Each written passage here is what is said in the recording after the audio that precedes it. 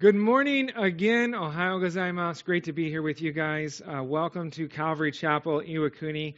Today in our study, we're going to see a bit of a shift in focus regarding Luke's narrative of the life of Jesus Christ. You know, as of late, we've been tracking Jesus as he's made his way towards Jerusalem, spending a good amount of time in the region of Perea.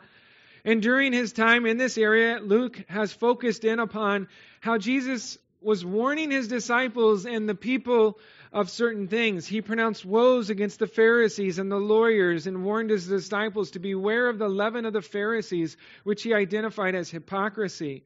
He warned his disciples about covetousness, about worry, about negligence, and about false or misguided assumptions. He warned them about how they would perish if they did not repent.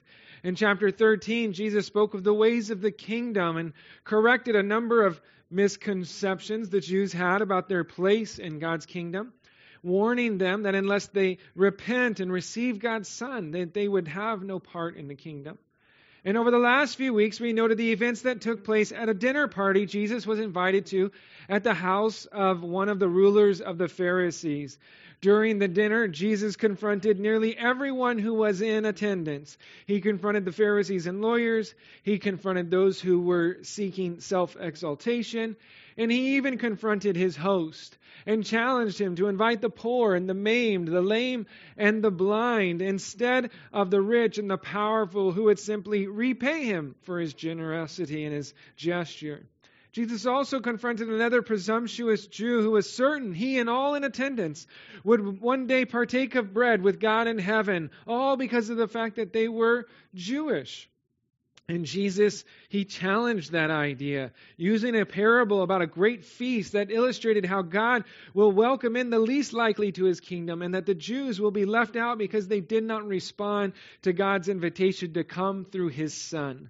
And so there has been an emphasis upon challenging and confronting false ideas and misconceptions as of late. But here in our text, and for the next few chapters, in fact, Jesus is going to begin to direct his attention towards his disciples and the topic of discipleship.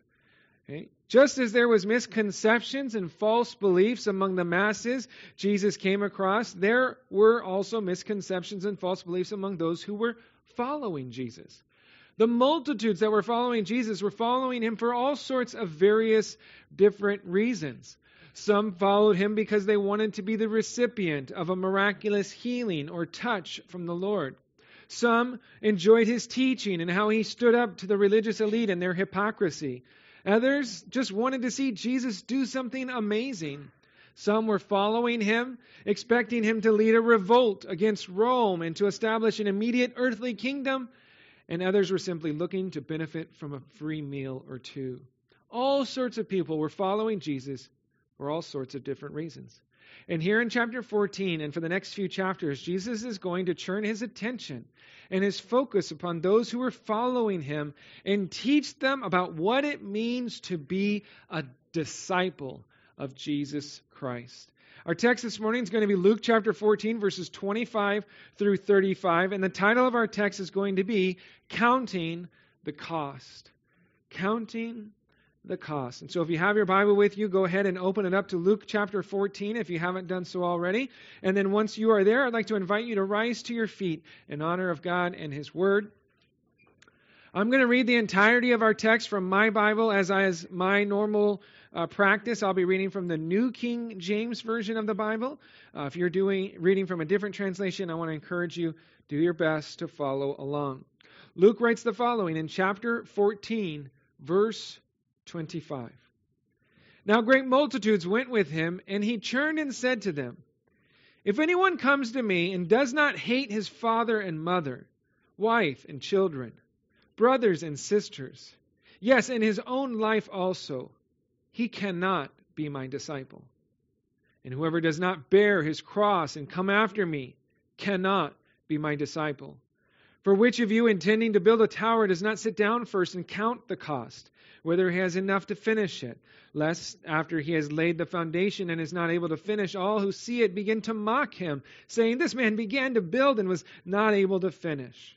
Or, What king going to make war against another king does not sit down first and consider whether he's able with 10,000 to meet him who comes against him with 20,000? Or else, while the other is still a great way off, he sends a delegation and asks conditions of peace. So likewise, whoever of you does not forsake all that he has cannot be my disciple. Salt is good, but if the salt has lost its flavor, how shall it be seasoned? It is neither fit for the land nor for the dunghill, but men throw it out. He who has ears to hear, let him hear. Let's pray. Father, we thank you so much for this opportunity to open up your word and allow your word to speak to us. And Lord, as Luke closes off our text, he says, he who has ears to hear, let him hear. Lord, I pray that you would give us ears to hear what your Spirit is desiring to say to us today as your church. Lord, that we would take this message and that we would not just understand it within the context of it being shared, but we'd understand it and how it applies to us, Lord. I pray that our ears would be open, our hearts would be open, our minds would be open to all that your Spirit desires to show us. And so, Lord, we give you this time of study. We ask for your leading and guiding, and we thank you for your continued presence. In Jesus' name we pray. Amen. Amen. You may have a seat. Our text opens up mentioning the great multitudes that went with Jesus.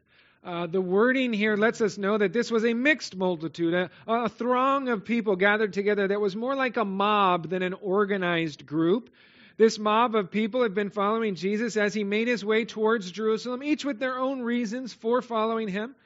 Jesus turned towards the mixed multitudes and he says something that is a bit surprising. It definitely had some shock value to it. Okay? He said, if anyone comes to me and does not hate his father and mother, wife and children, brothers and sisters, yes, and his own life also, he cannot be my disciple.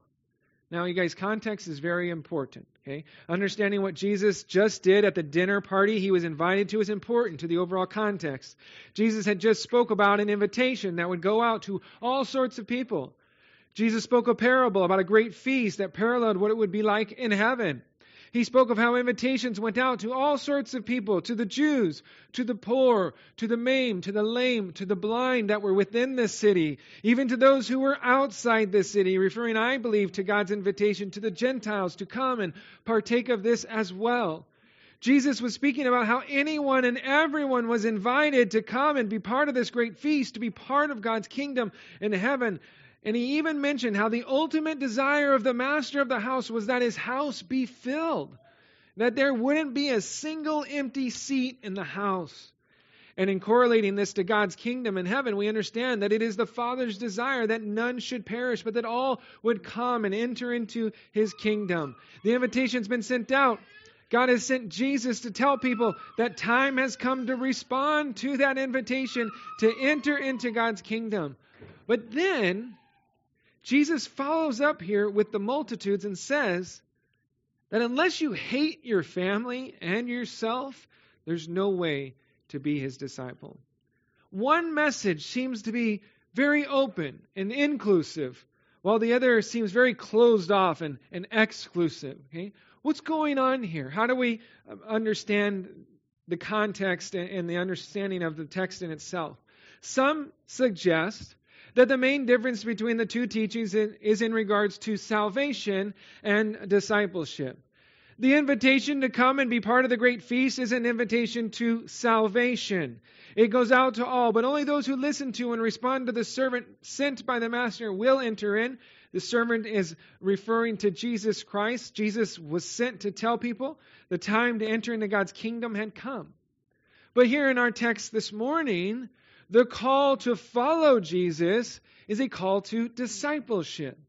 Being a disciple of Jesus involves much more than simply following Jesus from within a crowd. As the word suggests, being a disciple requires discipline. Generally speaking, a disciple is a learner or a pupil of another. But in the New Testament, it carries a more significant meaning. It carries with it the idea of being an adherent who accepts the instructions given to him and makes it his rule of conduct. Okay? A disciple of Jesus not only knew what Jesus taught, but also made it his aim to live his life in accordance with those teachings.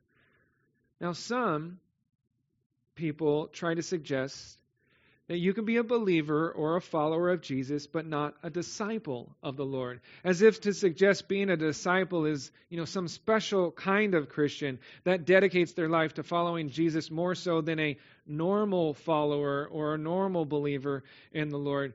But listen, I want to warn you guys, making such a distinction from Scripture would be hard to do. Okay? Jesus never called for people to follow him as a believer only. Okay? Jesus wasn't looking to make a bunch of Christians and then call some select few to be disciples. Okay? To be a follower of Jesus was to be a disciple of Jesus. The term Christian was never even used during Jesus' public ministry. Jesus never called people to mere Christianity. He called them to follow him, to commit their lives to him as disciples. In fact, the term Christian wouldn't even be introduced till later on in the book of Acts. And it was actually a term that was quite derogatory towards believers. Okay? And so the idea that you could be a believer or you could be a Christian but not a disciple of Jesus isn't something that was perpetrated by Jesus through his teachings. It is an idea that's infiltrated the church and has caused, I believe, more harm than good. It results in what some call cheap grace. Cheap grace is something used to refer to a religion that makes no demands of its adherents, a religiosity that gives a polite nod at commitment but refuses to pay the price it exacts. Dietrich Bonhoeffer, in his book, The Cost of Discipleship, he claims that cheap grace is the deadly enemy of our church, and he insists that we are fighting today for costly grace.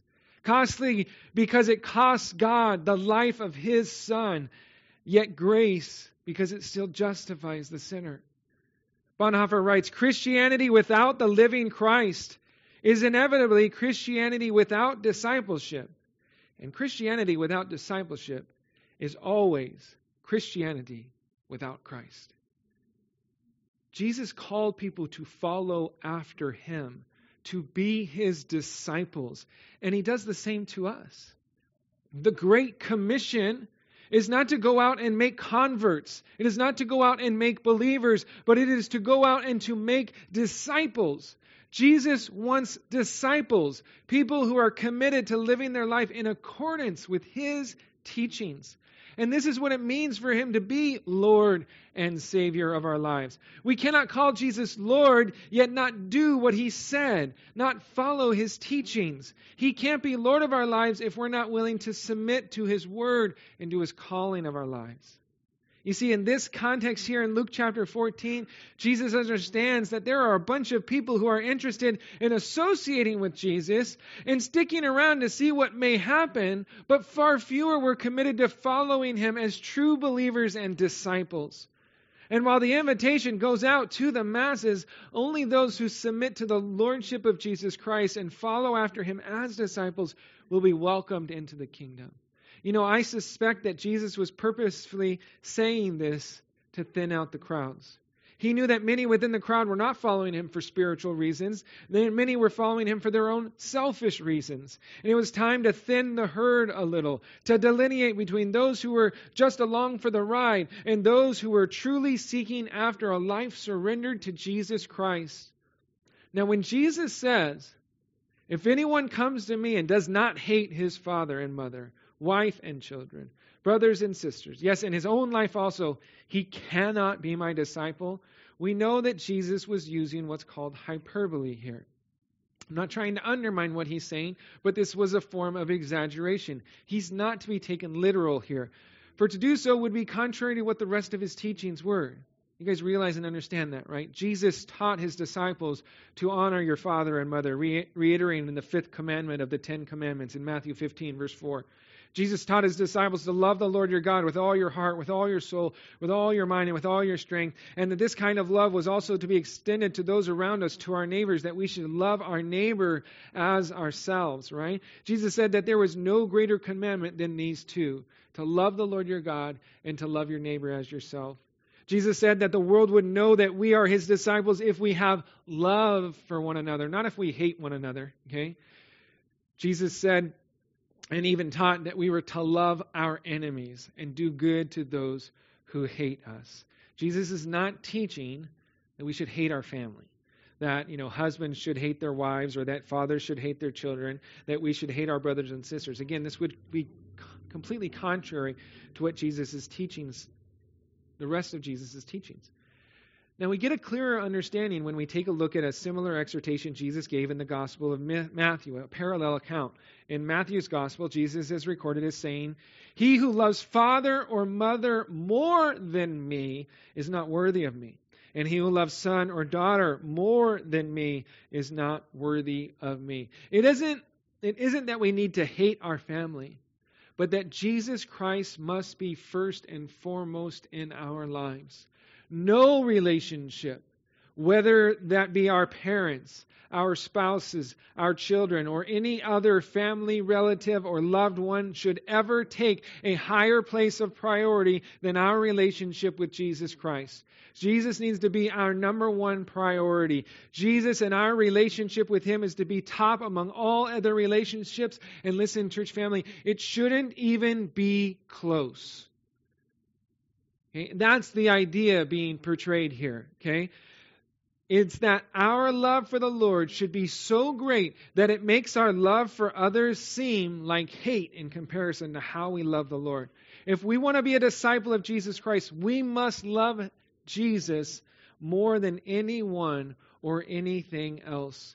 We must love him even more than what we love our own selves. And we love ourselves pretty well. Okay? We are to hate our own lives if we want to be a disciple of Jesus. Jesus expounds upon this idea in verse 27 when he says, "And whoever does not bear his cross and come after me cannot be my disciple." You guys, today, the cross has lost most, if not all, of its shock appeal from the days of first century history. Today we wear, crosses on our necklaces, and we have them as earrings, and we have them on T-shirts, and some people have tattoos of crosses, and we place them on top of beautiful church steeples. They are used in decorations. They're used as a symbol of our faith. But make no mistake about it.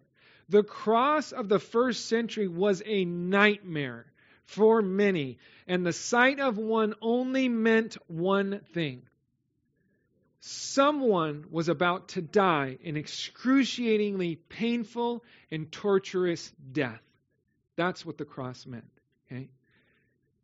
It's been said that while the Roman Empire did not invent crucifixion, they did, however, perfect it. And the Roman Empire used crucifixion as a means of capital punishment. When they crucified a criminal or captive, the victim was often forced to carry his cross as part of the way to the crucifixion site, and doing so showed their submission to Rome, and it warned observers that they had better submit to. Carrying his cross through the heart of the city was supposed to be an implied admission that the Roman Empire was correct in the sentence of death imposed upon him, and it was an admission that Rome was right, that he was wrong. And so when Jesus calls his followers to carry their crosses and follow him, he was referring to a public display before others that Jesus was right, that the disciples were following him even to their deaths. In order to be a disciple of Jesus, we must be willing to die to ourselves, to demonstrate through our lives that Jesus was right, that we will follow him even to our deaths. It was a total commitment, a commitment that would see its ultimate fulfillment in our own death. Our commitment as followers and disciples of the Lord will not be complete until the day we breathe our last here on earth. It is a lifelong commitment.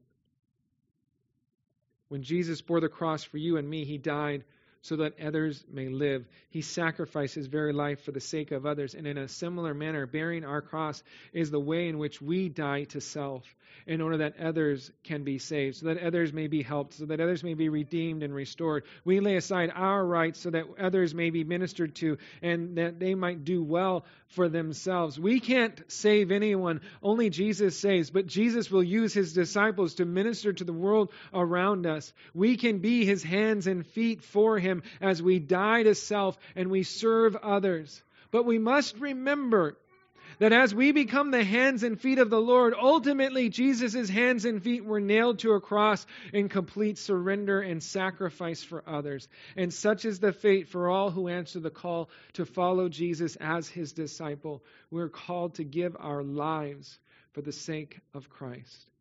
Paul writes in Galatians, I have been crucified with Christ. It is no longer I who live, but Christ lives in me. And the life which I now live in the flesh, I live by faith in the Son of God who loved me and gave himself for me. Being a disciple of Jesus involves a lifelong commitment to sacrificing our own desires, our own rights, our own freedoms for the sake of Christ and his glorious gospel message. This exhortation to bear your cross and come after the Lord was not for the half-hearted observer. This was a line in the sand type of moment, a dividing line that would separate the would-be followers from those who are willing to follow Jesus at whatever the cost. And speaking of cost, Jesus uses a few analogies, illustrations, if you will, to demonstrate what it was like to count the cost and to understand what one was committing to when becoming a disciple of Christ. The first analogy is found in verses 28 through 30. Follow along in your Bible as I read from mine. It says, for which of you intending to build a tower does not sit down first and count the cost, whether he has enough to finish it, lest after he's laid the foundation and is not able to finish, all who see it begin to mock him, saying, this man began to build and was not able to finish. Jesus uses an analogy here regarding the building of a tower. It's most likely referring to a watchtower. Most people weren't going around and building towers for castles or fortresses of their own. However, many people who own vineyards would build towers in the middle of their vineyard as a way for them to climb up high and to see all around their vineyard and make sure that people were not coming in and stealing the fruit off of their vine. And so Jesus likens the call to discipleship to the builder who first sits down and counts the cost to see whether or not he has enough to finish the project. You see, it would be foolish not to first count the costs. You would be taking a huge risk, the risk of starting a job that you wouldn't be able to finish. And we understand this simply enough, right? This makes sense. You know, before you begin any sort of construction project, you want to put together a budget. You want to make sure you can successfully complete the project with what you have. You know, when a builder doesn't count the cost or perhaps estimates it inaccurately, his building may be left half completed. And you guys, a half-completed build is a full waste of time, energy, and resources. Jesus is cautioning people to first count the cost before making the decision to follow after him as his disciples. Becoming a Christian has the potential for costing you dearly. It can cost you your friends. It can cost you your status, your livelihood. It could cost you your time, your resources, and eventually your loved ones, your family, and even your very own life. You know, we don't understand today and where we live here in Japan and in the United States the cost so much. Because Christianity is for the most part an accepted form of religious practice in these places and in most societies, but not in all of them. Just like the first century church, there are still people today who face banishment, who face excommunication, who even face death for turning to Jesus Christ in faith. Everyone must carefully count the cost of becoming a follower and disciple of Christ so that they will know what they are getting into and they won't be tempted to turn back when things get tough or when we're faced with certain sacrifices and persecution. You see, the life of a Christian is not a life of ease.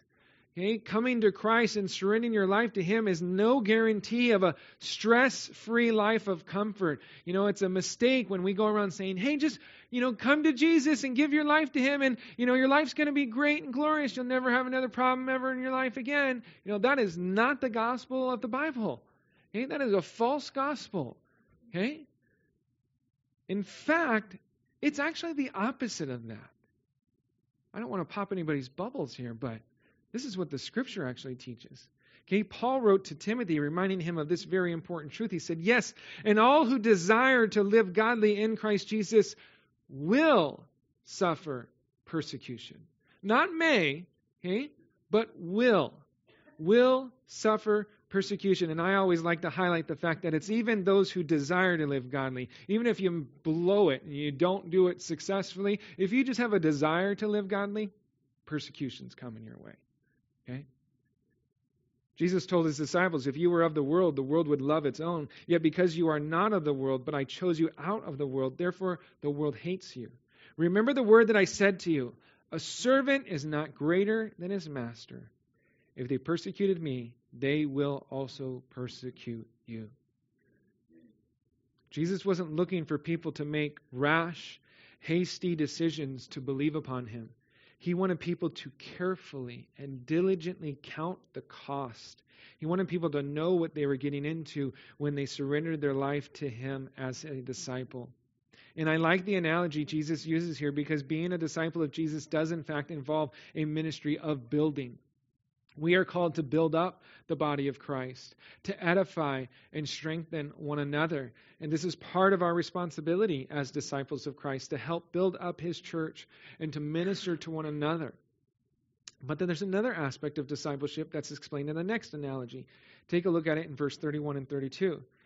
It says, or what king, going to make war against another king, does not sit down first and consider whether he's able with 10,000 to meet him who comes against him with 20,000, or else, while the other is still a great way off, he sends a delegation and asks conditions of peace. Here Jesus refers to another analogy about a king who sits down and establishes a battle plan for going up against a force that outnumbers him 2-1. A good and a wise king will first lay out all of his resources and consider the many different strategies for engaging the enemy. He assesses his overall capability and his overall supplies, and he comes to a determination if he believes that he will be able to succeed or not. And after looking over everything, he must decide. Does he proceed with the battle plan, or does he send out a delegation and ask for conditions of peace before it is too late? To rush into battle with no battle plan, without a proper strategy for how to overcome, would be foolish. Such a foolish action would only lead to the death of countless of your own men's lives and the eventual loss of everything. The other side would come in. They would take with them the spoils of war, leaving you with nothing but pain, death, great loss, and misery. Far better to send out a delegation and surrender and spare the lives of your people than to send them into a battle knowing that they cannot win it and that they're going to die for nothing. How does this relate to the call to discipleship? Well, just as the call to discipleship involves building, it also involves battling. When we put on the Lord Jesus Christ, we are entering into a spiritual battle. Paul says, put on the whole armor of God, that you may be able to stand against the wiles of the devil. For we do not wrestle against flesh and blood, but against principalities, against powers, against the rulers of the darkness of this age, against spiritual hosts of wickedness in the heavenly places. You see, the field that we enter into is not a playground, but a battleground. When you accept the invitation to come to Christ, you are enlisting as a soldier in the spiritual battle that wages on all around us. And Jesus wants us to know what is at stake. He wants us to know what will be asked of us as good soldiers or Marines or sailors, okay? Or, I don't know, do we have any airmen here? Oh, yeah. Back there, okay, the police, okay? Yeah, okay? We will be asked and expected to fight in the battle, to engage the enemy, to take ground for the Lord, and to defend our territory. The battlefield is not for the faint of heart. We must be ready to lay down our lives for one another in battle. And that, I believe, is the emphasis here. Jesus is letting the whole multitude know what lies ahead for them. He wanted them to know what it meant to follow Him, what it would cost, and what sacrifices would need to be made for the cause. So as disciples of the Lord, we must count the cost and we must be willing to pay the ultimate price for him. And this is summed up in verse 33, where it says, "So likewise, whoever of you does not forsake all that he has cannot be my disciple." In order to be a disciple of Jesus, we must be willing to forsake all that we have for the Lord. And I say willing, because God may or may not ask us to forsake all we have. That's for him to decide. But as followers and disciples of Christ, we must be willing to do so for him. You see, having riches or having an abundance is not a bad thing. If God has blessed you with great gain, rejoice, okay? But do not allow the riches of this world to keep you from following after the Lord and being willing to forsake it all for the Lord. As Jesus described in his parable of the soils, the riches of this world, they can choke out the work that God is desiring to do through his word. It can lead us to being unfruitful for the Lord. In his letter to Timothy, Paul addressed those who had great riches, those who had much of this world's treasures, and he said the following in 1 Timothy chapter 6, verses 17 through 19. He said, "Command those who are rich in this present age not to be haughty, nor to trust in uncertain riches, but in the living God, who gives us richly all things to enjoy. Let them do good, that they be rich in good works, ready to give, willing to share, storing up for themselves a good foundation for the time to come, that they may lay hold on eternal life." When it comes to the riches of this world, it's okay to have them, as long as they don't have us. Material possessions are fine as long as those possessions do not possess us, as long as they don't keep us from moving forward in obedience to all that Christ has for us. We are to use our resources for good, to be rich in good works, to be ready to give, to be willing to share. And in doing so, we will be storing up for ourselves treasures in heaven, a foundation for the time to come. The call to discipleship can be very costly. We may be asked to give our all, to forsake all our worldly possessions, all our desires and dreams. But here's the odd thing about such sacrifices. We think, oh man, that's a high price to pay. Here's what's odd. The only way to find true fulfillment and satisfaction is through a fully surrendered life to Christ. You will find that anything you are asked to give up for the Lord will be far outweighed by whatever it is God has for us in return, and you will not regret it. Jesus promises in Matthew chapter 19, verse 29, "Everyone who has left houses or brothers or sisters or father or mother or wife or children or lands for my name's sake shall receive 100-fold and inherit eternal life." What we surrender for the Lord will be nothing compared to what we gain from the Lord. We will be able to say like Paul did, "What things were gained to me, these I've counted loss for Christ." Paul continues and said, "Yet indeed I also count all things lost for the excellence of the knowledge of Christ Jesus my Lord, for whom I have suffered the loss of all things, and I count them as rubbish, that I may gain Christ and be found in him, not having my own righteousness, which is from the law, but that which is through faith in Christ, the righteousness which is from God by faith, that I may know him and the power of his resurrection and the fellowship of his sufferings, being conformed to his death, if by any means I may attain to the resurrection from the dead." Everything Paul ever surrendered and forsook for the Lord in his cause was counted as rubbish in comparison to what he gained. The word rubbish, it speaks of that which is thrown out to the dogs. Okay, it's the refuse, the waste, things that are completely worthless. The things you give up for the Lord will be considered worthless in comparison to what you gain through faith and obedience. And so do not let the things of this world keep you from being willing to forsake it all for Christ. That is our duty as disciples for the Lord, to be willing to forsake it all for him.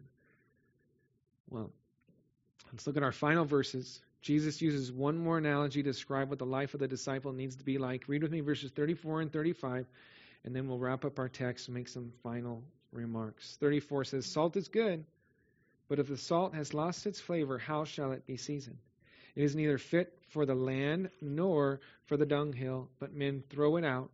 He who has ears to hear, let him hear." Jesus, in his famous Sermon on the Mount in Matthew chapters 5, 6, and 7, he called his followers the salt of the earth. But he cautioned, saying, "But if the salt loses its flavor, how shall it be seasoned? It is then good for nothing but to be thrown out and trampled underfoot by men." You see, salt in that day was not the same as the salt that we have today. Much of the salt that we have access to today is pure salt. Okay, and if you know anything about salt, pure salt does not lose its flavor. So when you read through this and you say, "Oh, salt losing its flavor, that doesn't make sense." Well, it doesn't make sense to us because we know pure salt. Okay, sodium chloride is very stable. It doesn't lose its saltiness. Okay, but the salt of Jesus' day was an impure salt. It was possible for it to lose its saltiness. And the most common ways this would occur was actually through contamination. Okay? When certain elements were mixed in with the salt, it would cause chemical reactions to occur over time and cause the salt to lose its flavor. And I think this is interesting to consider in light of God's call to be separate from the world and the things of this world. We are salt, but if we constantly contaminate ourselves with the things of this world, we can lose our saltiness, if you will.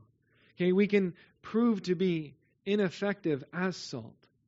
You know, salt has many purposes in Jesus' day. Salt was used as a flavor enhancer, much like it is today. We sprinkle a little salt on our food. It makes things taste better. It enhances the overall quality of certain foods. But salt was used as well as a purifying agent to disinfect and clean. It could even be used somewhat medicinally as an antiseptic. It would sting, okay, when it touches the wound, but it would help kill off any infection that was ongoing. Salt was also used to prevent decay as a preservative. In a world where refrigeration did not exist, salt was used to help keep meats from decaying over time. And so, you might have a calf or a sheep and you butcher it, but you don't eat the whole entire animal on one setting. And so you take that meat and you rub it down with salt, you pack it away, wrap it up. Later on, you can take it back out, rinse off the salt and cook it up and wouldn't have to worry about your meat decaying. And so salt would preserve and keep that which was good healthy, and wouldn't allow the decay to spread or to even start. And so as we consider Jesus' analogy of us being salt, we see that in general, Jesus is looking for his disciples to have a certain impact upon the world around them. They are to enhance life, to make it better. They're to act as a purifying agent in the world, to combat the infection of sin upon this world. They're to act as a preservative. Not only do disciples fight against the decay of this world, but they also help to maintain that which is healthy and good, that which is beneficial. But if a disciple loses its saltiness, okay, if he becomes contaminated with too much of this world, and is no longer effective as the salt of the earth, then he will no longer be of any use. He will be thrown out to be trampled upon underfoot, as Jesus mentioned in Matthew chapter 5.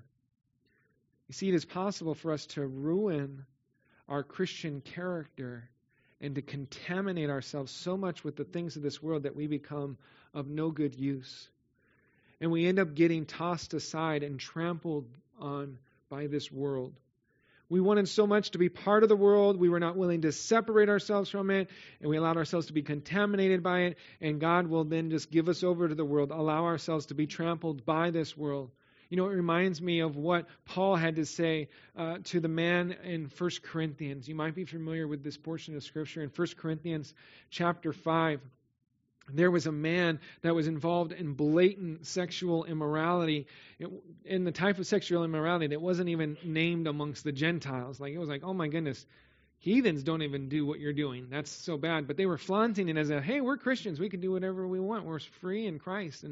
And he instructed the church in Corinth to deliver such a one to Satan for the destruction of the flesh, that his spirit may be saved in the day of the Lord Jesus. Okay, this was not a salvation issue. This was a discipline issue. Okay, and in order to save this person, the flesh needed to be destroyed. That which was keeping him from all that the Lord desired for him needed to be dealt with and destroyed. And so there's that sense of okay, you want to be part of the world? You want to be contaminated with the world?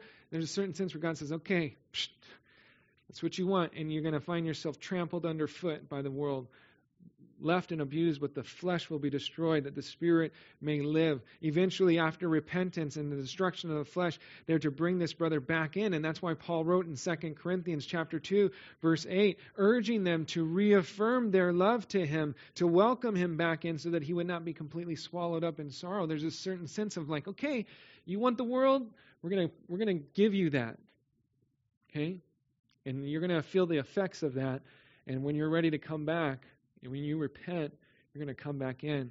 You know, and there may come a time where we lose our saltiness. We're tossed aside, but where there is true repentance and a sincere heart, I believe there can be an opportunity to return and be used of the Lord again. This is the amazing grace of God at work in us. In conclusion, you guys, I think the main point Jesus is wanting to make is quite clear. We must count the cost when it comes to following Jesus. Jesus isn't looking for quantity as much as he desires quality. The masses were following him everywhere he went, but they were not true followers of the Lord. They were not his disciples. And so he gave this teaching to the masses about what it truly means to follow Jesus, what it truly means to be his disciple. Being his disciple involves loving Jesus more than anyone or anything else. It involves putting Jesus as our number one priority and willingly laying down our life for him. Being his disciple involves both building his kingdom and battling against the forces of evil. Being his disciple involves a willingness to forsake all and to see those things which we've forsaken in their proper context as rubbish compared to what we receive through Christ. It involves being salt, enhancing life, preserving life, and preventing the spread of decay in this world. Jesus is still seeking for disciples that will forsake all and surrender their lives to him, that he may use them for his glory and for his honor. And I think the basic question we must ask ourselves is whether or not we will be willing to answer the call. Do we want to try and pretend that we can just be a believer, a nominal Christian, kind of just do my own thing, and yeah, I believe what Jesus taught? Or are we going to answer the call to be a disciple? Jesus wasn't looking for believers, okay? He was looking for disciples. And he's still looking for disciples today. Let's pray. Father, we thank you for this challenging portion of Scripture that really lays it all out, Lord, what it means to be a disciple, what it means to follow after you genuinely and sincerely, Lord, willing to forsake all for you, just as you forsook your own life and laid it down for us. Lord, I pray that each and every one of us here will answer the call to discipleship. Lord, that we would not be tricked into thinking that, we can just, acknowledge you in our lives, but yet not submit and surrender ourselves to you, Lord. Lord, may we not be those who have partaken of cheap grace, Lord. It definitely was not cheap for you. And Lord, we thank you that it's offered to us freely, Lord, but it did cost. It cost you greatly. And so, Lord, I pray that we would acknowledge that sacrifice.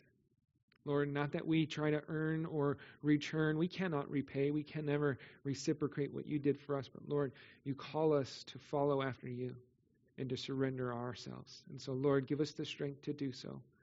May we be salt in this world, Lord. May we enhance life and preserve life, Lord, and prevent the spread of decay as best as possible as you use us for your honor and glory. We ask and pray this in Jesus' name. Amen.